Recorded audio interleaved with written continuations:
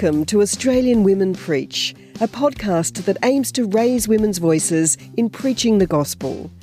Our intention is to model the church we want to be, inclusive, diverse and welcoming. Brought to you by WATAC, Women and the Australian Church, and the Grail in Australia.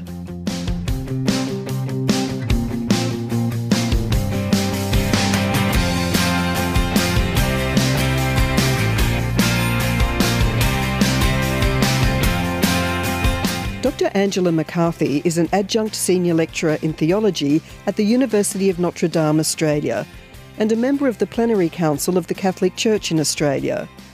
She's been a teacher all her adult life and has worked in parishes in liturgy and music. Her academic career was primarily in teaching theology with a specialty in scripture, art and theology. Angela is married to John, has 4 children and 14 grandchildren. God has been revealing God's self to humankind since we began as sentient beings. Every culture has some way of understanding the transcendent and putting meaning into the big questions of life. Where do we come from? Why do we die? Why is there suffering in the world? How did the earth come into being? In the Christian tradition, much of what we understand about God comes from our sacred scripture, and we can continue to explore it all throughout our lives and still feel in a state of unknowing. Many a wise person has spoken about the conundrum. The more we learn, the more there seems yet to know.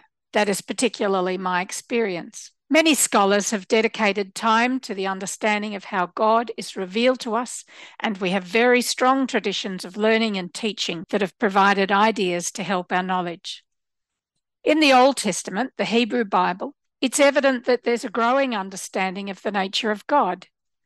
From the view in Exodus, where we see a vengeful and destructive God who destroyed the whole Egyptian army, contrasted with the image presented by Jesus in the New Testament, the Christian Bible, that God is like a mother hen protecting her chicks under her wings.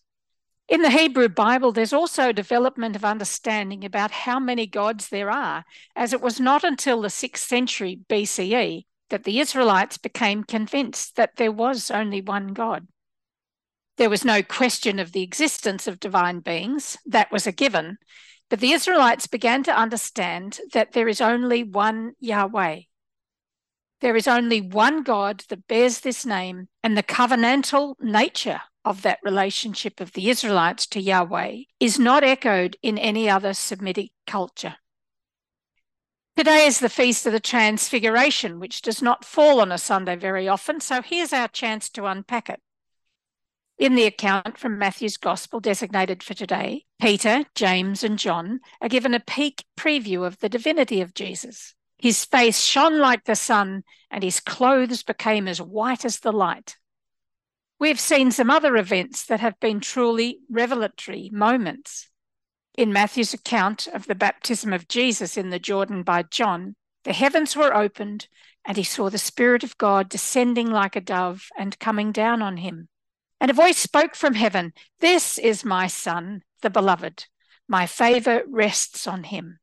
Here, God announces that Jesus is pleasing and favoured, but in the scene of the Transfiguration, God says more. There is a divine demand that we listen to him. Jesus has been declared as the one who will teach us about God as no other person can. In the second reading for today's feast, taken from the second letter of Peter, Peter recalls his experience of when Jesus was glorified and God said, "This is my Son, the Beloved. He enjoys my favour." Through Jesus in his glorified state, God is fully revealed and the authority of God is given to Jesus. Peter also tells us that his confirmation of the truth of this prophecy will be a lamp lighting a way through the dark until the dawn comes and the morning star rises in your minds. This can be a lamp to us as we gradually receive the revelation of God's nature throughout our lives. It is good to hold on to scriptural accounts that lead us to understand how God is being revealed to us. Matthew's account describes the wonderful scene.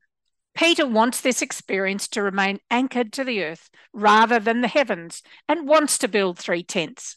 You will recall that the tablets of the law given to Moses by God were kept in a tent, the presence of God with them as they travelled for 40 years through the desert. Moses and Elijah had also experienced God on the sacred mountain, and so it's fitting that they were there when the glory of Jesus is revealed. Elijah heard God talking not through the wind, the earthquake, or the fire, but through the silence. And so he learnt about the nature of God, intimately heard the voice of God. Moses saw the face of God on the holy mountain and survived, and was given the law. He was changed forever. When the revelation is over, Jesus gets Peter, James, and John to their feet and tells them not to be afraid. Afraid of what? Knowing who God is? Knowing that Jesus has all authority from God? Perhaps Jesus is alluding to the final glorious revelation in the resurrection. But before then, Jesus must die. This is the hard reality. For us as individuals, revelation takes our whole lifetime, and then God is fully revealed once we are born into eternal life. How we receive God's revelation during our lives is the critical point. In our lives, God is revealed through many different ways. A student once told me that his most profound experience of God was when he was surfing on a good wave and he was totally synchronized with creation. The energy and the oneness he felt spoke to him of God. We can see God revealed in the committed love of a man and a woman when joined in sexual union. This is an act of love where God is encountered, where the total giving of self to the other gives us a glimpse of the power of God's presence and the ecstasy it brings. In this action, they can willingly enter into the capacity to create a human being and therefore enter into the life of God, the Creator. For some, it will be understood as a sacramental experience, the giving of the sacrament to each other in this and many other ways throughout their lives together. So many speak of the miracle of childbirth, the beauty of beholding the baby and welcoming it in love into the oneness of family, the extraordinary love that emanates from parents towards their tiny babe, so vulnerable, so fragile. This too gives us a glimpse into the love of God. If a human person can love so much, how much more does God, who is beyond our understanding, love us? Beauty, both natural and of human creation, draws us to God. It moves us and reveals something of God to us. It might be the beauty of the environment, the beauty of an artwork, the beauty of a deep experience of friendship. If these things move us in love, it gives us a glimpse of God.